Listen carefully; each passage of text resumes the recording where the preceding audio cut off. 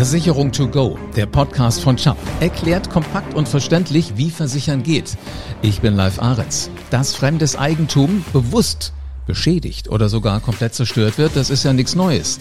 Das Ausmaß und die Intensität sind es aber schon, oder? Also das ist zumindest mein Eindruck, wenn ich an die vielen Ausschreitungen, an die Proteste, an die Demos denke, die in den letzten Monaten leider oft auch mit Gewalt geendet haben. Ob mich mein Eindruck hier täuscht und ob die Gefahr heute wirklich größer denn je ist, das kann mir jemand aus dem Bereich Risikomanagement wohl am allerbesten beantworten. Und genau deswegen habe ich mir jetzt auch Uta Stobbe, Risikoingenieurin bei Chubb, ans Mikrofon geholt. Und sie ist jetzt die Expertin schlechthin. Hallo, Frau Stobbe. Hallo, Herr Ahrens. Was sagen Sie denn als Expertin? Wie rau sind denn die Zeiten heute? Ziemlich rau. Also Sie haben wirklich zugelegt in dem, was man sieht da draußen an Schäden und auch wie groß das Potenzial an Gewalt geworden ist. Also das sehen wir auch intern an unseren Zahlen, wo wir sagen, wow, das hat wirklich zugelegt. Also es nimmt zu. In den letzten 9 Jahren, ja, Wahnsinn. Also fast um 282% ist die Gewalt wirklich gestiegen auf der ganzen Welt. Das ist ja ein Hammer. So Plünderungen und solche Dinge, spielt das dann eigentlich auch in Ihrem Geschäft eine Rolle mit? Ja, wenn so Straßenschlachten dann stattfinden, Fensterscheiben eingeschmissen werden von den Geschäften in den schönen Einkaufsstraßen und so weiter und so fort.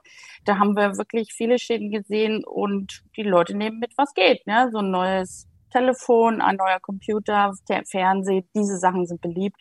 Da ist schon viel los jetzt gerade auf den Straßen. Wahnsinn. Wenn wir mal in das Jahr 2019, also lange noch vor der Pandemie zurückgucken, wie war denn da so, ich sag mal, das Umfeld der Demonstrationen und der Proteste? Ja, da hat auch schon ziemlich viel zugenommen. Also wenn wir gucken nach Berlin, da haben sie im ganzen Jahr 5.360 Demonstrationen gehabt, ungefähr 15 Stück am Tag.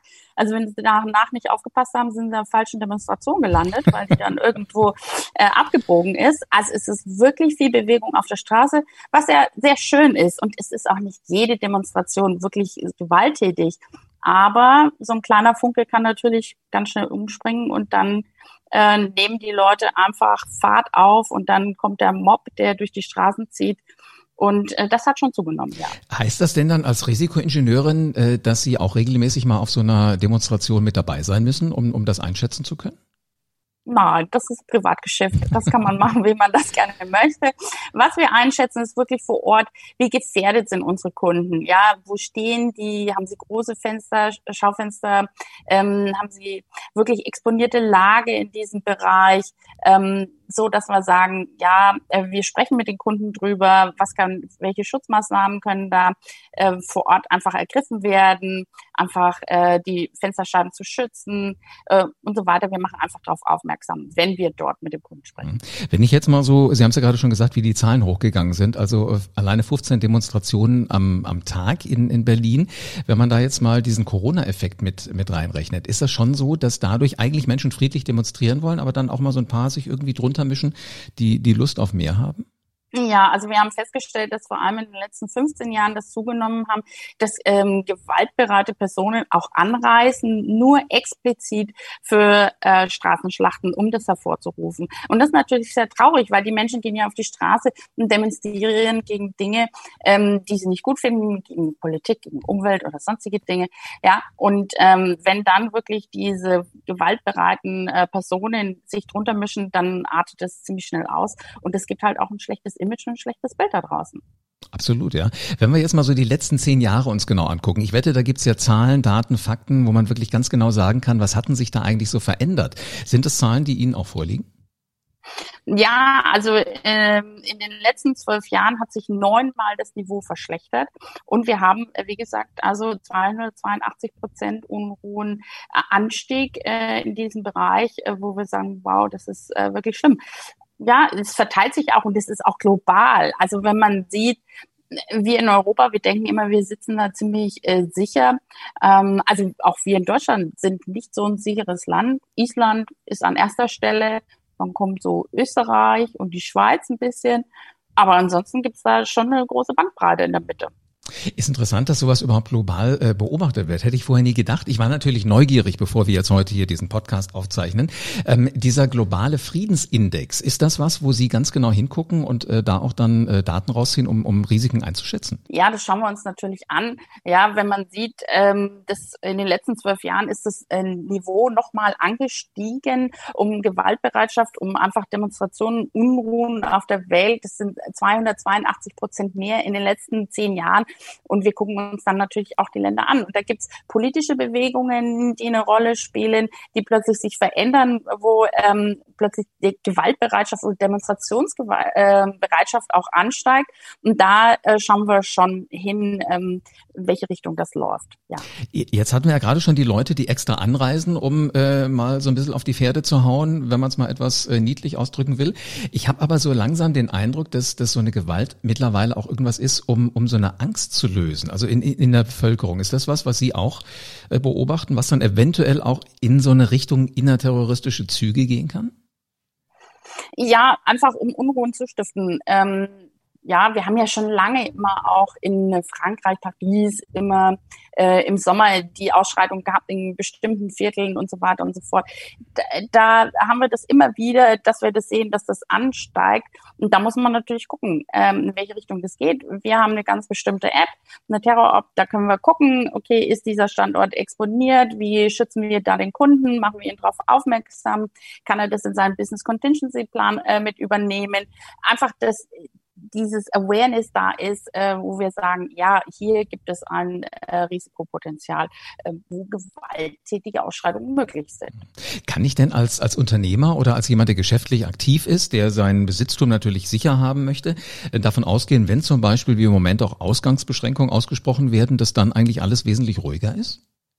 Nee, eigentlich nicht, weil das Problem, was ich ja auch habe, es sind ja viele Shoppingcenter jetzt stillgelegt worden oder es sind auch Fabriken stillgelegt worden, weil einfach nicht produziert worden ist. Und da ist es dann so, dass die Personen, die auch sehr gewaltbereitsam sind, einfach auch hingehen und dann anfangen zu plündern. Dem können Sie einhalten, indem Sie einen Sicherheitsmann einstellen, indem Sie öfter Rundgänge machen, indem Sie die Fenster aufbohren, so wie wir das nennen, einfach verkleiden mit den Spanplatten. Ja, einfach noch Wasser abstellen, Sprinkleranlagen auch in Betrieb lassen, auch für diese Bereiche, wo jetzt niemand ist oder auch leergeräumte Gebäude sind, damit einfach auch der Schutz weiterhin gegeben ist im Bereich, weil die Personen machen auch gerne Brandstiftung und da werden gerne Feuer angezündet. Das gibt's alles. Hat man wahrscheinlich im Fernsehen alles gesehen, wie man clever Spuren verwischt. Das ist dann in so einem Fall wahrscheinlich nicht so clever und dann muss man gucken, wie man mit den Folgen lebt. Welchen Hintergrund haben denn solche Ausschreitungen aus Ihrer Sichtweise? Wie viel Politik ist da mit drin oder wie viel politische Gedanken sind da mit drin? Manchmal vielleicht gar nicht so viel. Also manche ja. Das kommt immer darauf an, wie intern die Gruppierungen strukturiert sind. Aber es ist wirklich so, dass wir festgestellt haben, dass oft einfach Leute mehr Lust haben, Zerstörung anzustellen oder anzurichten in diesen Zeiten. Jetzt muss ich mal zurückdenken. Also bei mir kommen so langsam alle möglichen Bilder, wenn ich so die Geschichten von Ihnen höre. Stuttgart und Frankfurt, das sind so Orte gewesen, wo es ja nur mal Personenkontrollen gegeben hat und das ist dann auf einmal eskaliert. Ist es tatsächlich so, dass das dieser sprichwörtliche Funke ist, der dann einfach ausreicht, um da ein riesengroßes Feuer anzuzünden? Ja, also manchmal ist es so, weil die Leute sich dann nicht zurückhalten können, die Personen. Und da gibt ein Wort das andere. Man geht dann aggressiv aufeinander zu und plötzlich geht der Mob mit Pflastersteinen aufeinander los. Und dann kann es eben auch sein, dass eben unsere Kunden auch betroffen sind, wenn dann Fensterscheiben und so weiter zerstört sind. Und ist dann erst einmal Tür und Tor geöffnet in diesem Bereich, dann haben wir also wirklich die Schäden, dass die Geschäfte ausgeräumt werden, dass Wasserleitungen zerstört werden, dass Sprinkleranlagen runtergerissen werden und so weiter und so fort. Da gibt es einiges an Schäden, die dann da passieren.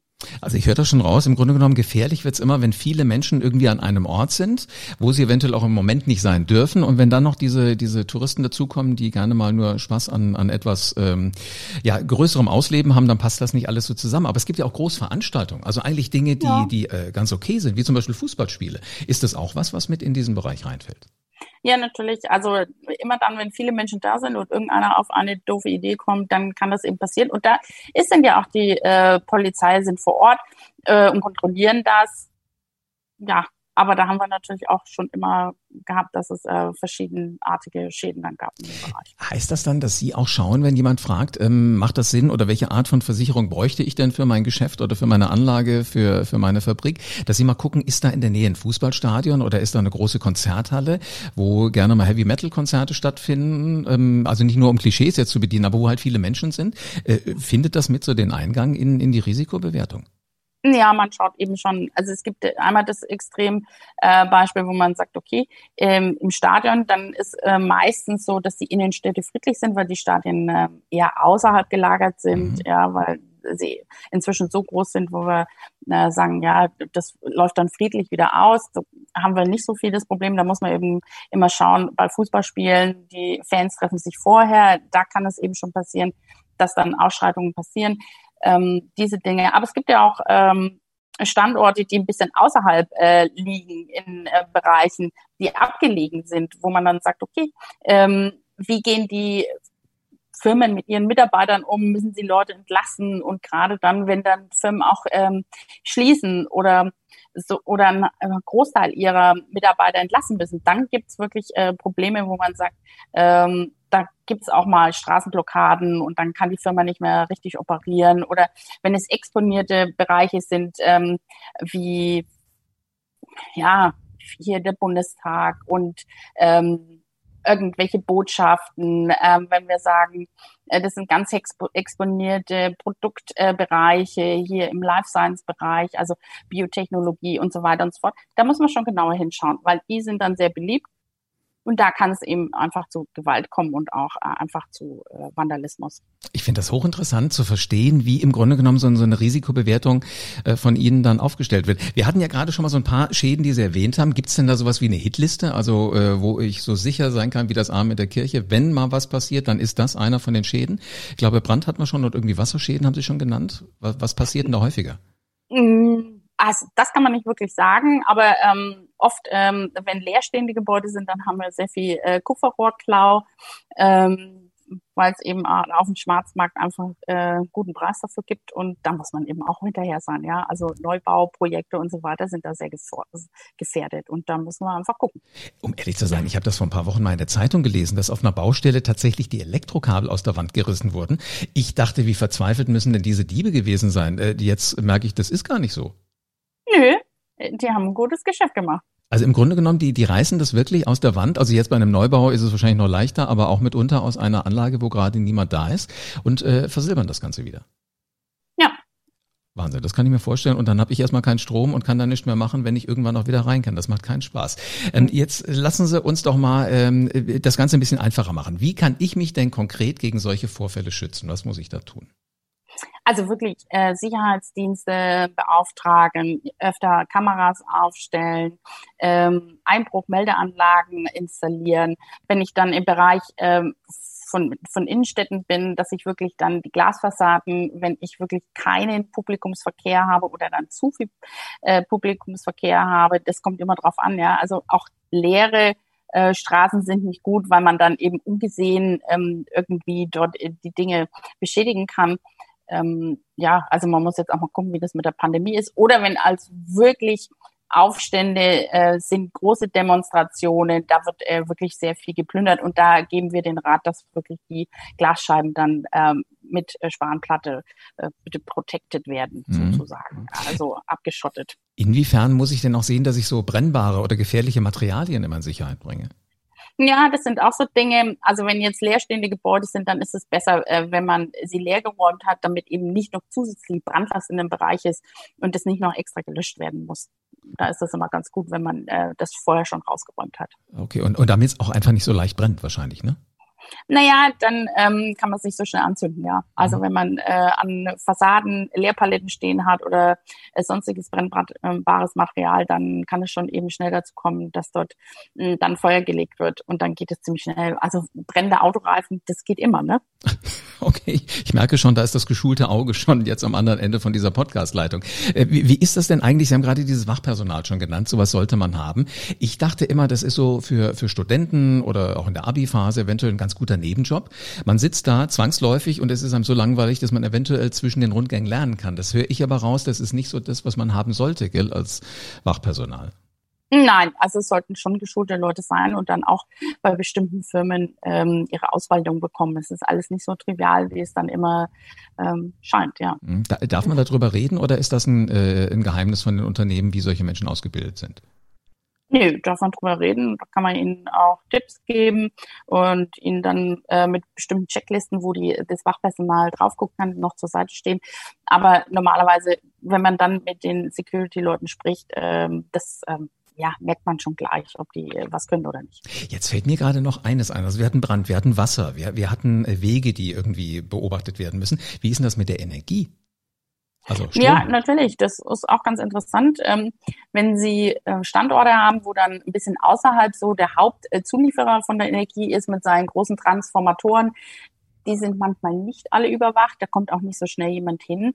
Und wenn dort jemand möchte, kann er natürlich einbrechen und schon auch einen Kurzschluss da generieren. Das sehen wir normalerweise immer nur im Fernsehen und in den Krimis. In diesem Falle gibt's diese Möglichkeiten wirklich und die werden auch teilweise genutzt. Ich beneide Sie nicht um Ihren Job, weil ich habe den Eindruck, so Schäden durch Vandalismus lassen sich ja so gut wie gar nicht vorhersagen. Wie gehen Sie denn als Risikoingenieurin mit so einer Art von Risiko um? Ja, wir kriegen die Schädenberichte auf den Tisch und wir schauen uns das dann genau an. Wir analysieren das, nehmen das in unseren Fragenkatalog mit auf, um dann mit dem Kunden einfach zu diskutieren. Und wir verwenden auch sehr viel Zeit darauf, mit dem Kunden dann vor Ort uns Dinge auch anzuschauen. Also das heißt auch mal so die politische Lage in der Region. Die Frage, sind da schon mal Vorfälle gewesen? Welche Rolle spielen die Mitarbeiter? Beobachten Sie dann auch mal, wie Menschen da in der Firma miteinander umgehen? Auch kann man beobachten, eher ist interessant, wie die Zustände der Arbeitssituation sind. Da sieht man schon, ob die Leute dort gerne arbeiten oder ob sie nicht so gerne dort arbeiten. Das sind immer so Dinge und Anzeigen, wo man dann sagt, ja, in diese Richtung müsste man vielleicht noch mal sehen, wie die Situation vor Ort ist, ob eine Zufriedenheit der Mitarbeiter auch da ist. Jetzt geht mir irgendwie diese Terror-App, die Sie vorhin genannt haben, ja nicht mehr aus dem Kopf. Ist das sowas, wo wirklich mit Logarithmen Unterstützung eine Vorhersage getroffen werden kann, wo, wann, wie, was passieren könnte? Ja, genau. Die ist so hinterlegt und dann können wir den Standort mit GPS-Daten dort einlesen und dann wissen wir ganz genau, okay, die Frequenz der Schäden ist in den Jahren so und so hoch dort gestiegen und eben dieser Standort ist dann hochgradig exponiert für Terrorattacken etc. etc. Das hat man über die letzten 20 Jahre ja sehr gut rausarbeiten können. Wenn jetzt ein Unternehmer diesen Podcast auf dem Ohr hat und der sagt, da sind viele Dinge, ich weiß nicht, ob da bei mir im Unternehmen schon mal jemand dran gedacht hat. Welchen Tipp legen Sie Ihren Kunden ans Herz? Viel mit uns sprechen und uns kontaktieren und dann nochmal sehen, in welchem Bereich man wirklich der Verbesserungen nochmal vornehmen kann. Jetzt gibt's ja in vielen Unternehmen sowas, also manche Begriffe, die lernt man erst, wenn man sich intensiv mit Unternehmertum beschäftigt, habe ich vorher auch nicht gekannt, einen Business Continuity Plan. Ist das was, wo eigentlich schon drinstehen müsste, ob alles gut abgesichert ist, also dass das Geschäft wirklich immer weiterlaufen kann? Ja, also die Betriebsausfall Szenarien, das betrifft also nicht nur einfach den Produktionsausfall oder die Zulieferer oder dann die Kunden etc., sondern man muss sich eigentlich ganzheitlich das anschauen und da muss man auch sich damit auseinandersetzen, wo bin ich gefährdet, wo bin ich exponiert, habe ich einen Standort, der hier ein Bottleneck ist, also wo ich nur ein ganz bestimmtes Produkt vor Ort produziere und habe ich da ein Problem, dass ich irgendwo abgeschnitten bin in dem ganzen Produktionsprozess. Oder bin ich gefährdet, weil ich eben eine Bank bin mitten in der Innenstadt oder bin ich ein großer Real Estate, bin ich hier gefährdet in dem Bereich und da muss man einfach nochmal hinterher sein und dann einfach ganz offen mit den Kunden auch drüber reden. Und manchmal sind sie sehr dankbar und sagen dann, ja, das passt. Es ist ein wichtiges Thema und wer jetzt Appetit drauf hat, der könnte mal zum Beispiel mit Ihnen darüber sprechen. Ja, gerne. Und dann hoffentlich eine gute Lösung finden. Vielen Dank, Frau Stobbe, für spannende Informationen zu so einem spannenden Thema. Und damit sind wir auch schon am Ende von Versicherung to go. Ja, es geht zwar immer weniger friedlich zu, aber wir haben gehört, innere Unruhen global auch vor unserer Haustür, die scheinen von steigender Tendenz zu sein. Aber ob der Trend weiter anhält, ist halt schwer zu sagen. Klar ist, gewalttätige Ausschreitungen und zunehmender Vandalismus sind halt einfach ein Risiko, auch für Unternehmen. Denn sie können schnell zum Leidtragenden von solchen Eskalationen werden und dann kommen oft unerwartete und unangenehme Folgen. Damit Sie in Sachen Risiken absichern weiterhin auf dem Laufenden bleiben und alle neuen Themen rund um die Industrieversicherung hören können, abonnieren Sie diesen Podcast jetzt. Und dann bleibt mir nur noch zu sagen, bis zur nächsten Folge von Versicherung to go.